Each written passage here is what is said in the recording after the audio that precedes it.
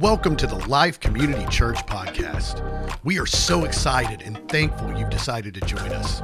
We have a very special message for you today that we pray blesses you.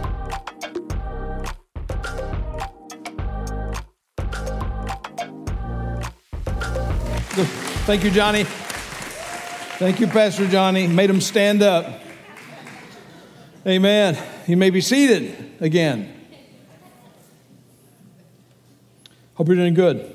This is the first Sunday of the month, and it's Mission Sunday. So we like to remember first Sunday of the month to give to missions. So if you're not giving to missions, give something that helps us. You know, it's funny how it works, but if you don't give it, we can't give it. And so help us to reach out both here locally, ministries here like our calling, Downtown Dallas Ministry to the Homeless, sharing life, food for and help for people in our immediate area. Also, we have ministries in Eastern Europe and in Africa, South Africa. So thank you for your faithfulness. And this is important, and he's here today, and I just want to recognize that Al Mulladoo had his 95th birthday this week. 95, right there. Happy birthday, Al. Still catching as many fish as the law will allow. and more. Because, he is from Louisiana. So we're looking at, in this Dream to Destiny book, and some of you are in the book, you're doing the workbook and you're reading ahead. So we're looking at the 10 character tests that Joseph faces as God is preparing him and releasing into his dream. And we all take these tests in life. We never really stop taking tests. The tests change. They're different. It's like we talk about a fourth grade math test is different than a high school math test, and it's different than a college math test. Things, you make progress and you grow, but we're still trying to make more progress and learn more and grow. So we talked about the first test was the pride test. The second, last week was the pit test. How do we survive in the pit, And today we're going to talk about the palace test, being in the palace. The palace test is the stewardship test. It's how do you handle resources that are not your own, and how are you faithful with that which is another's. So we talked about last week that the purpose of the test is to prepare you for the promise. Do you remember that? The purpose of the test is to prepare you for the promise. So Genesis chapter 39. Now, here's the backstory. His brothers have thrown him in the pit. That was last week. And now they've decided to sell him into slavery to the Midianites, who were Ishmaelites.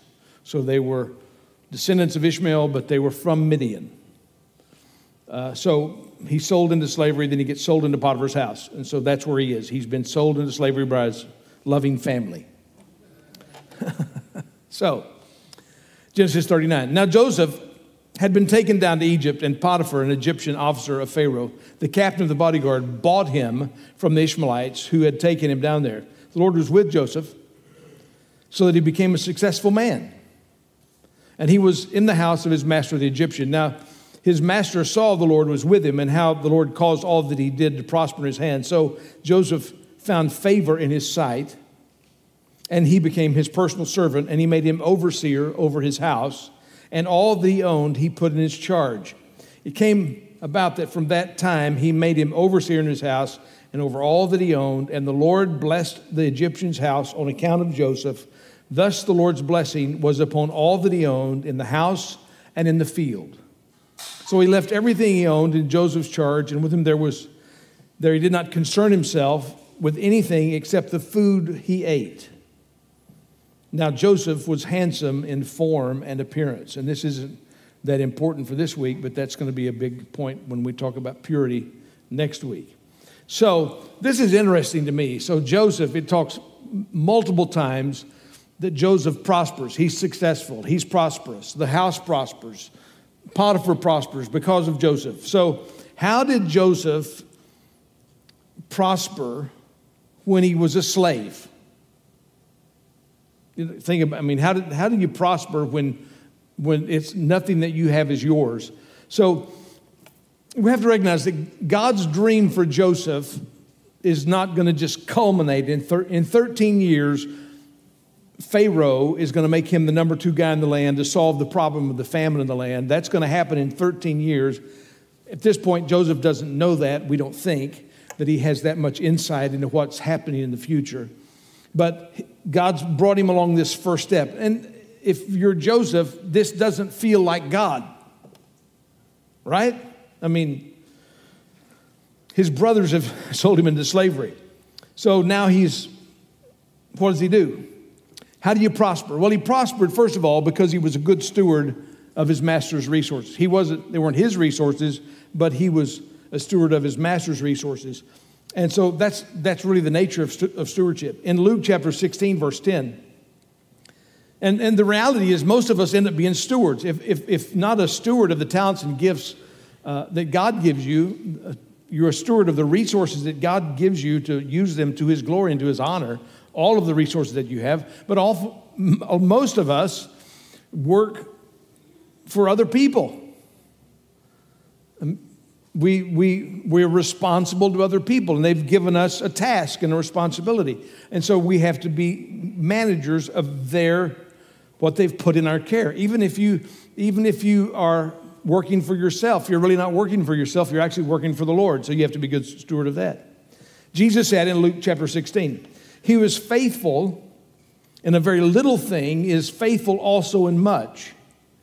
And he also is unrighteous in a very little thing is unrighteous also in much. Therefore, if you have not been faithful in the use of unrighteous wealth, who will entrust the true riches to you? And if you've not been faithful in the use of that which is another's, who will give you that which is not your own? So if you haven't been faithful with somebody else's, why would God trust you with blessing you? So this is the palace test. And the palace test is, will you be faithful in a difficult season and in difficult times and honor God in such a way that it will move you closer to your destiny? This is the stewardship of where you are right now. So we always think about where we want to be, where we'd like to be. Sometimes we think, I'm just going to get by here and I'm just going to push through here and I'll just do an okay job here. But reality, stewardship, is doing your best even in a bad situation. Doing your best even when you're not getting paid enough. Honoring God with the way you work, even though they've cut your commissions. Or they've changed your commission structure. Or the boss that you work for is a jerk. It's honoring God through all of that we realize that we're not really working for them. We're actually working for the Lord. In Ephesians chapter 6, Paul is explaining this, and he's talking to slaves in Ephesus. And he says, slaves, be obedient to those who are your masters according to the flesh, with fear and trembling, in the sincerity of heart, as to Christ. He said, so be obedient as unto the Lord, not by way of eye service as men pleasers, but as slaves of Christ, doing the will of God from the heart, with goodwill render service as to the Lord and not to men, knowing that whatever good thing each one does, this he will receive back from the Lord, whether slave or free. Now, slavery in the New Testament is different than the slavery than during colonial times, chattel slavery from the 1600s to the 1900s that was in the Americas and the other colonies. Was different where slaves were property. In the New Testament, most slavery was more like indentured servitude. So it's kind of like your job. Your job's like indentured servitude. In other words, you're trading your time for room and board. You maybe you'll be able to get beyond that, but mostly you'll be pretty happy if you can pay room and board, right? If you got groceries on the table, you got a place to live, you can get the car that gets you to work. That's kind of the way indentured servanthood worked in the New Testament. So you could, if you had a debt that you couldn't pay, you could put yourself into slavery with the person you owed money to, so until the debt was paid, and then you would be free. And they treated slaves differently. Sometimes they treated them almost like household members. Now, that doesn't mean there weren't people who treated them horribly and badly, because they did, and there were. But it was somewhat different in what is today, and we need to recognize that the Bible says slavery is sin, that we would know that the biblical basis for the end of slavery begins in the Old Testament. First of all, that all men are created in the image of God and all people have value and integrity. And then the law specifically forbade kidnapping. Kidnapping anyone was the death penalty in Israel. So God made a statement about the way slavery existed over most of the world. When it existed through kidnapping, and God said that's wrong and it's evil. And then later, slavery although there's more slavery today than there's ever been, because most of it is sexual slavery throughout the world. But the desire to destroy slavery was done by believers who fought against it, first in England and then in America, to bring about through faith in Christ and through the love of people, they brought about the destruction of slavery. So slaves, be obedient. So, with fear and trembling and the sincerity of heart as to Christ, not by way of eye service as men pleasers, but as slaves of Christ, doing the will of God from the heart, with good will render service as to the Lord, not to men, knowing that whatever thing each one does, this he will receive back from the Lord, whether slave or free. So it's serving whatever we do in our work, whatever we are, slave or free. We realize we're not really doing it for the person we work for. We're doing it for the Lord. I mean, think about it. Joseph is faithful. And since he's successful, he must be faithful. He's being faithful in the resources of somebody else. And you think about it. Shouldn't he have been seething with resentment and anger? I mean, think about it. His brothers threw him in the pit. And then they were going to kill him. They said, well, let's just sell him into, hey, I got a better idea. Let's don't kill our own brother. Let's sell him into slavery. Some of you have had brothers like that. I mean, and so here he is in Potiphar's house, and you would think it would be so easy for him to have a rotten attitude in this. For him to just be dragging his feet, he had to show the injustice done. I mean, he's a slave. He's not an owner. He's not a partner. He's not getting wages of any kind other than room and board. So when you're in a bad situation and you're being a steward, there's three things you got to watch. You got to watch your attitude. Because when you're in a bad situation where they've changed your wages, they've changed your commission, you got a jerk of a boss, whatever the reasons, you have to watch your attitude. We have to have an attitude that was in Jesus Christ. The same attitude, Paul said, that although he was equal with God, he didn't see it as something to be grasped, but he humbled himself. He humbled himself, and so it often requires us to have a bit of humility, which is hard when you're in a bad situation. So you got to watch your attitude. The second thing that's hard to watch is you got to watch your mouth. It's hard because you want to say something. You want people to know. And so we're really tempted. It's so tempting when something happens to go around and try to find somebody that's in agreement with you. What do you think about this new pay structure? What do you think about, man, hey, did they kill you with the commissions? What they do with the commissions? Don't you hate that? Or it doesn't matter. We're looking for someone to agree with us. And so we start to complain. And so we create problems with our mouth. It messes up our testimony. It's not honoring to God. It's comforting to us. It's comforting to us because we don't feel like we're in the same boat as everybody else. But it's difficult for us. So the second thing is there's always a challenge. I don't know if you have this challenge. Anybody else have this challenge? Me and Nanette are honest. The rest of you are a bunch of liars. You're going to burn in hell. All liars have their place in the lake of fire. But other than that, we struggle with it. And we want consensus. Makes us, if we can gather consensus, it makes us feel better. So we have to be careful to watch our mouth, set a watch over our mouth, and then we have to watch the stewardship of our actions, because sometimes if we feel like we're being cheated, we don't want to give our best. So we have to continually remember, I'm not doing this for them. I'm doing this as unto the Lord.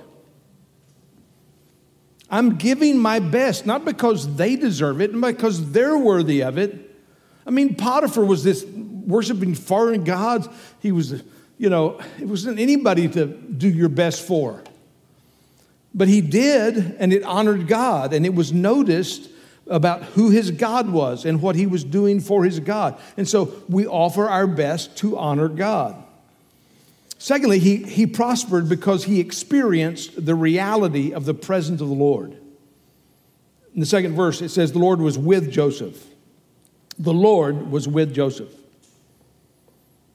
So he became a successful man. And he was in the house of his master, the Egyptian. Now his master saw that the Lord was with him and how the Lord caused all that he did to prosper in his hands. So think about where he is. So here he's in Egypt. He has no family, which is a mixed blessing, because he's got, 10 brothers that want to kill him.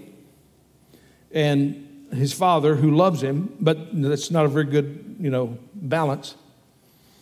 So he's come out of this crazy dysfunctional family. He's a member of a prominent family. He's come out of wealth. And yet here he is, he's a slave. He's got nothing. He's a nobody. I mean, he's in Egypt, and Egypt is this place of sophistication and civilization, and he's just a hick from the sticks. And he's a nobody, and especially a nobody because he's a slave. But it would seem like he's alone. No family, no connections. He's on his own, but he wasn't alone. He was with the Lord. The Bible says the Lord was with him. The Lord was with him.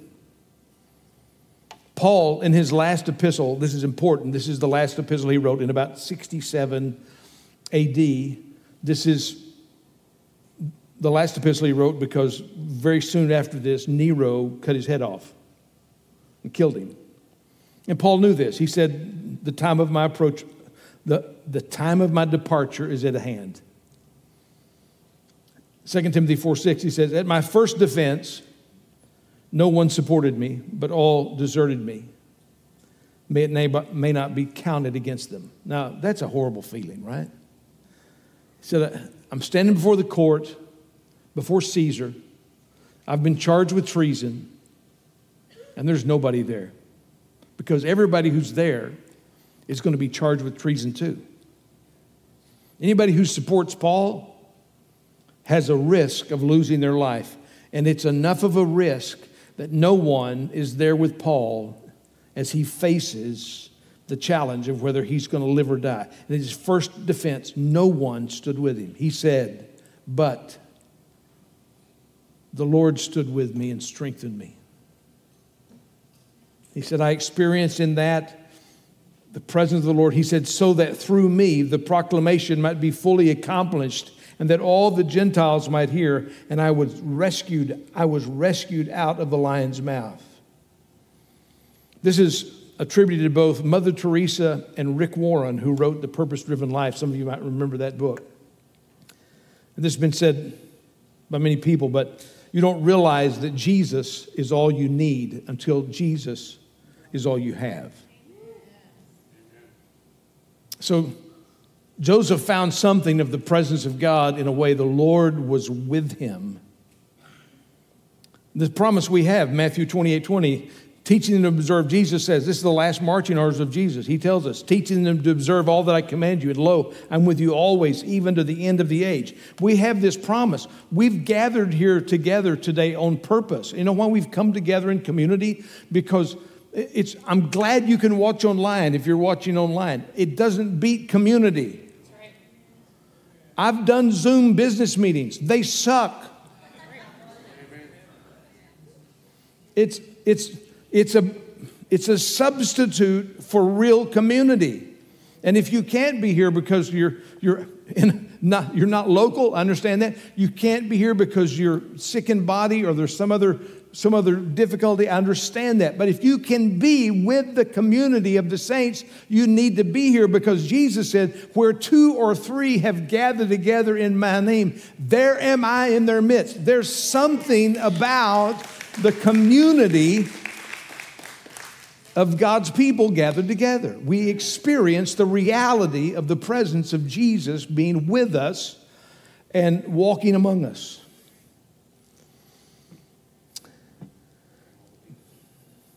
I believe somewhere in Joseph's life, something happened. Somewhere between the pit and the palace is where the God of his father, Jacob, became the God of Joseph. Somewhere, the relationship that he had where he grew up in this house that believed in God, that was about God, and talked about Yahweh, talked about Jehovah, God, that he was in this house where God was honored, where God was recognized, that somewhere in the midst of that, it went from being his dad's God to his God. Somewhere it became a personal relationship with God where he knew, he felt, he experienced the presence of the Lord. And young people, I want you to get this. Your parents' faith is important. And your parents' faith may bring you to the door. Your parents' faith may bring you to the place, the opportunity to say yes to Jesus. But you have to individually say yes to Jesus Christ yourself. You have to say it. There are no spiritual grandchildren. It doesn't say now we are the grandchildren of God. It says now we are the sons of God. So each of us must individually decide to receive Jesus Christ as our Savior and Lord. There was a time in my life that this happened. I grew up in church. We went to church every time the doors opened. But I didn't have a personal relationship with Jesus Christ. I had a good dose of churchianity. And I'm thankful for those days. I'm thankful for those times. It was a blessing in my life and has continued to be a blessing in my life. I'm thankful for the church and what I grew up in and what I learned. But there was a day that I had to lay that down and take up my own personal relationship with Jesus Christ. When after going to church my whole life, a lot of times I didn't want to be in church. But God was still doing stuff in my life in church services I didn't want to be in. Any of that happen to any of y'all? God got a hold of you when you didn't want him to. And I'm glad he did. And he didn't let me go. But I had to personally decide, and you need to have a personal encounter with Jesus Christ. You need to surrender your life to Jesus Christ. It's the most important thing because that's where you experience the presence of God, the reality of God with us, God in us, God for us through Jesus Christ. Amen. Amen. It says the Lord caused him to prosper. Now the master saw that the Lord was with him and how the Lord caused all that he did to prosper in his hand. So how did he prosper if he didn't have any money? Verse 2, the Lord was with Joseph, so he became a successful man. Verse 3, the Lord caused all that he did to prosper in his hand. Verse 5, because of Joseph, the Lord blessed Potiphar on account of Joseph. Verse 6, so he left everything he owned in Joseph's charge, and with him he did not concern himself with anything except the food which he ate. The Hebrew word for prosper means to push forward. So Joseph was prospering because God was behind him, pushing him forward into his promise. God was pushing him. God's going to do that in your life. He's going to push you, and you're like, whoa. God's going to be like, you're a bad husband. You need to be a better husband. He'll say, I'm going to push you to being a better husband. I'm going to push you into being a better believer. So God prospers you. He moves you forward in your faith and in your relationship with Jesus Christ. He doesn't leave you alone. Have you ever heard, God loves you just the way you are? He just loves you too much to let you stay that way. He is going to push us.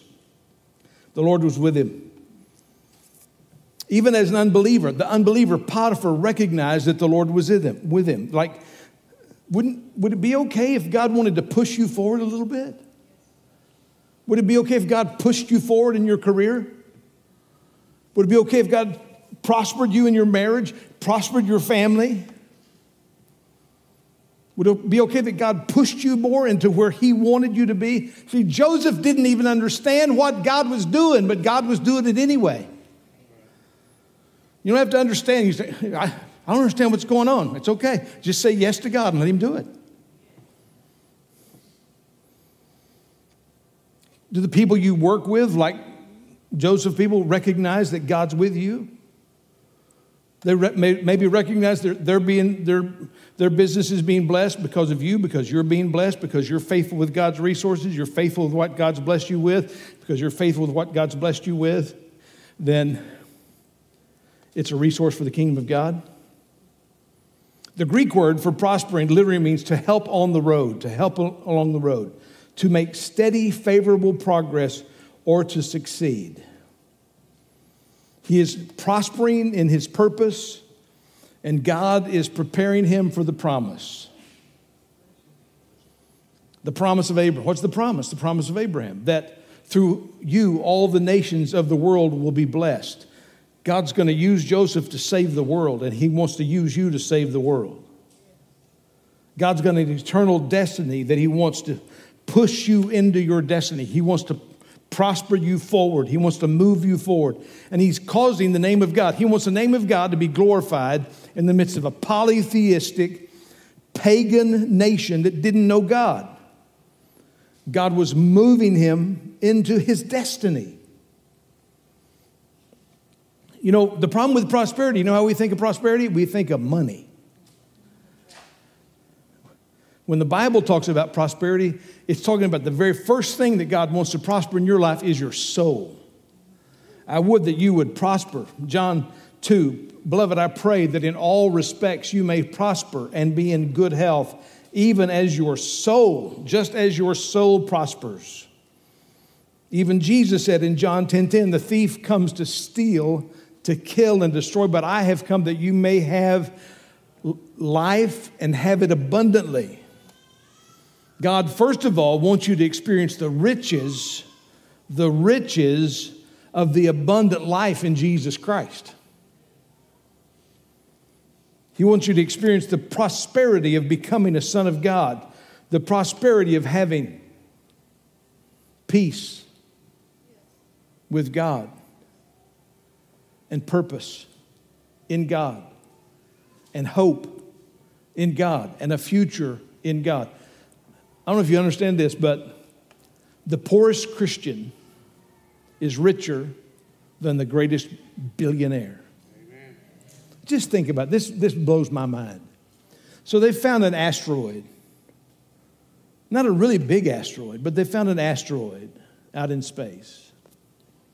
And they've said that asteroid,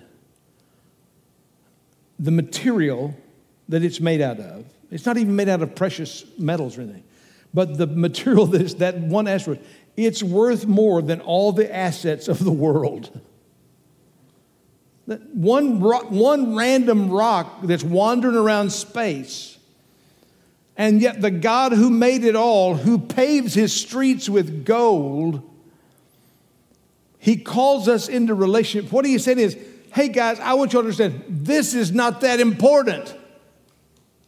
This is pavement. What he calls us to is of much greater value, is what's much greater importance. He calls us to this personal relationship with himself so that we have a purpose and a hope and a future and a destiny. I love what Paul says in Ephesians 1. For this reason, I too, having heard of your faith, the faith in the Lord Jesus Christ, which exists among you, and your love for all the saints, do not cease giving thanks to you while making mention of you in my prayers, that the God of our Lord Jesus Christ, the Father of glory, may give you a spirit of wisdom and of revelation in the knowledge of him. He said, I want you to know something you don't know. I pray that the eyes of your heart may be enlightened, and that you may know what is the hope of his calling, and what are the riches of the glory of his inheritance in the saints. God wants to prosper you, and he wants to prosper you with a relationship with Jesus Christ because he wants to invite you into his family and share. Jesus is going to share his eternal inheritance with you. And what is the riches of heaven? It's God. It's God. What's the riches of heaven? Jesus. And yet he's inviting us in. So he wants us to prosper. He wants us to know him in such a way. He invites us into his plan. He invites us into his purpose so that Paul will say, I just want you to understand how rich you are. I want you to understand how prosperous you are and how blessed you are. Because if you have Jesus, you have the inheritance of heaven. You have the inheritance of glory. You have the prosperity of heaven has been laid on you in Jesus Christ.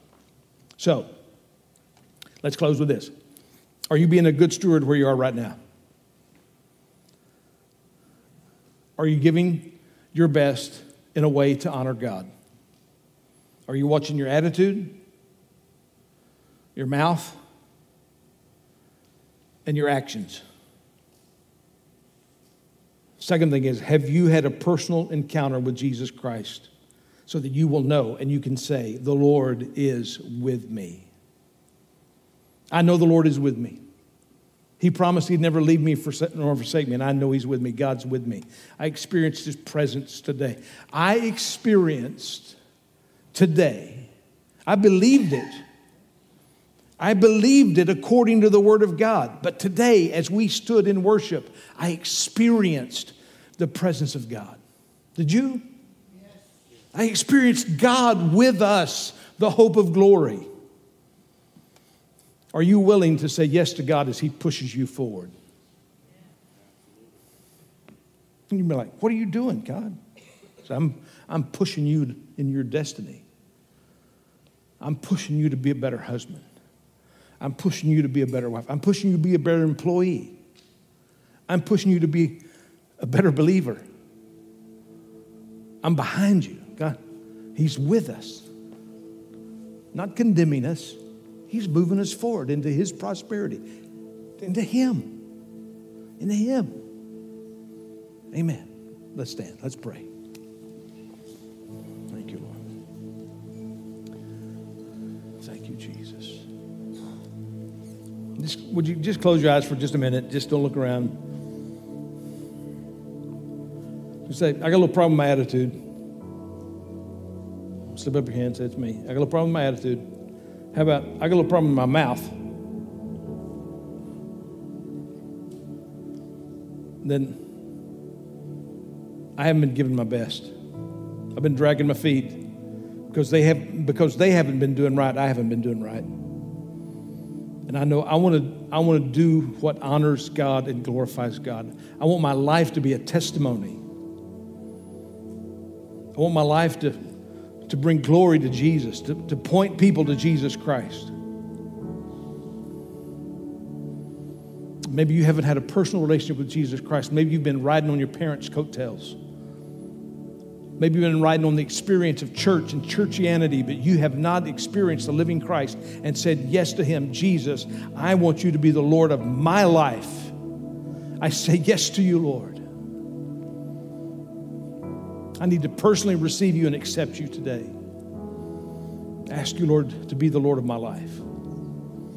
Thank you, Jesus. Thank you, Jesus. And Lord, thank you for the prosperity of heaven that has been poured out on my life.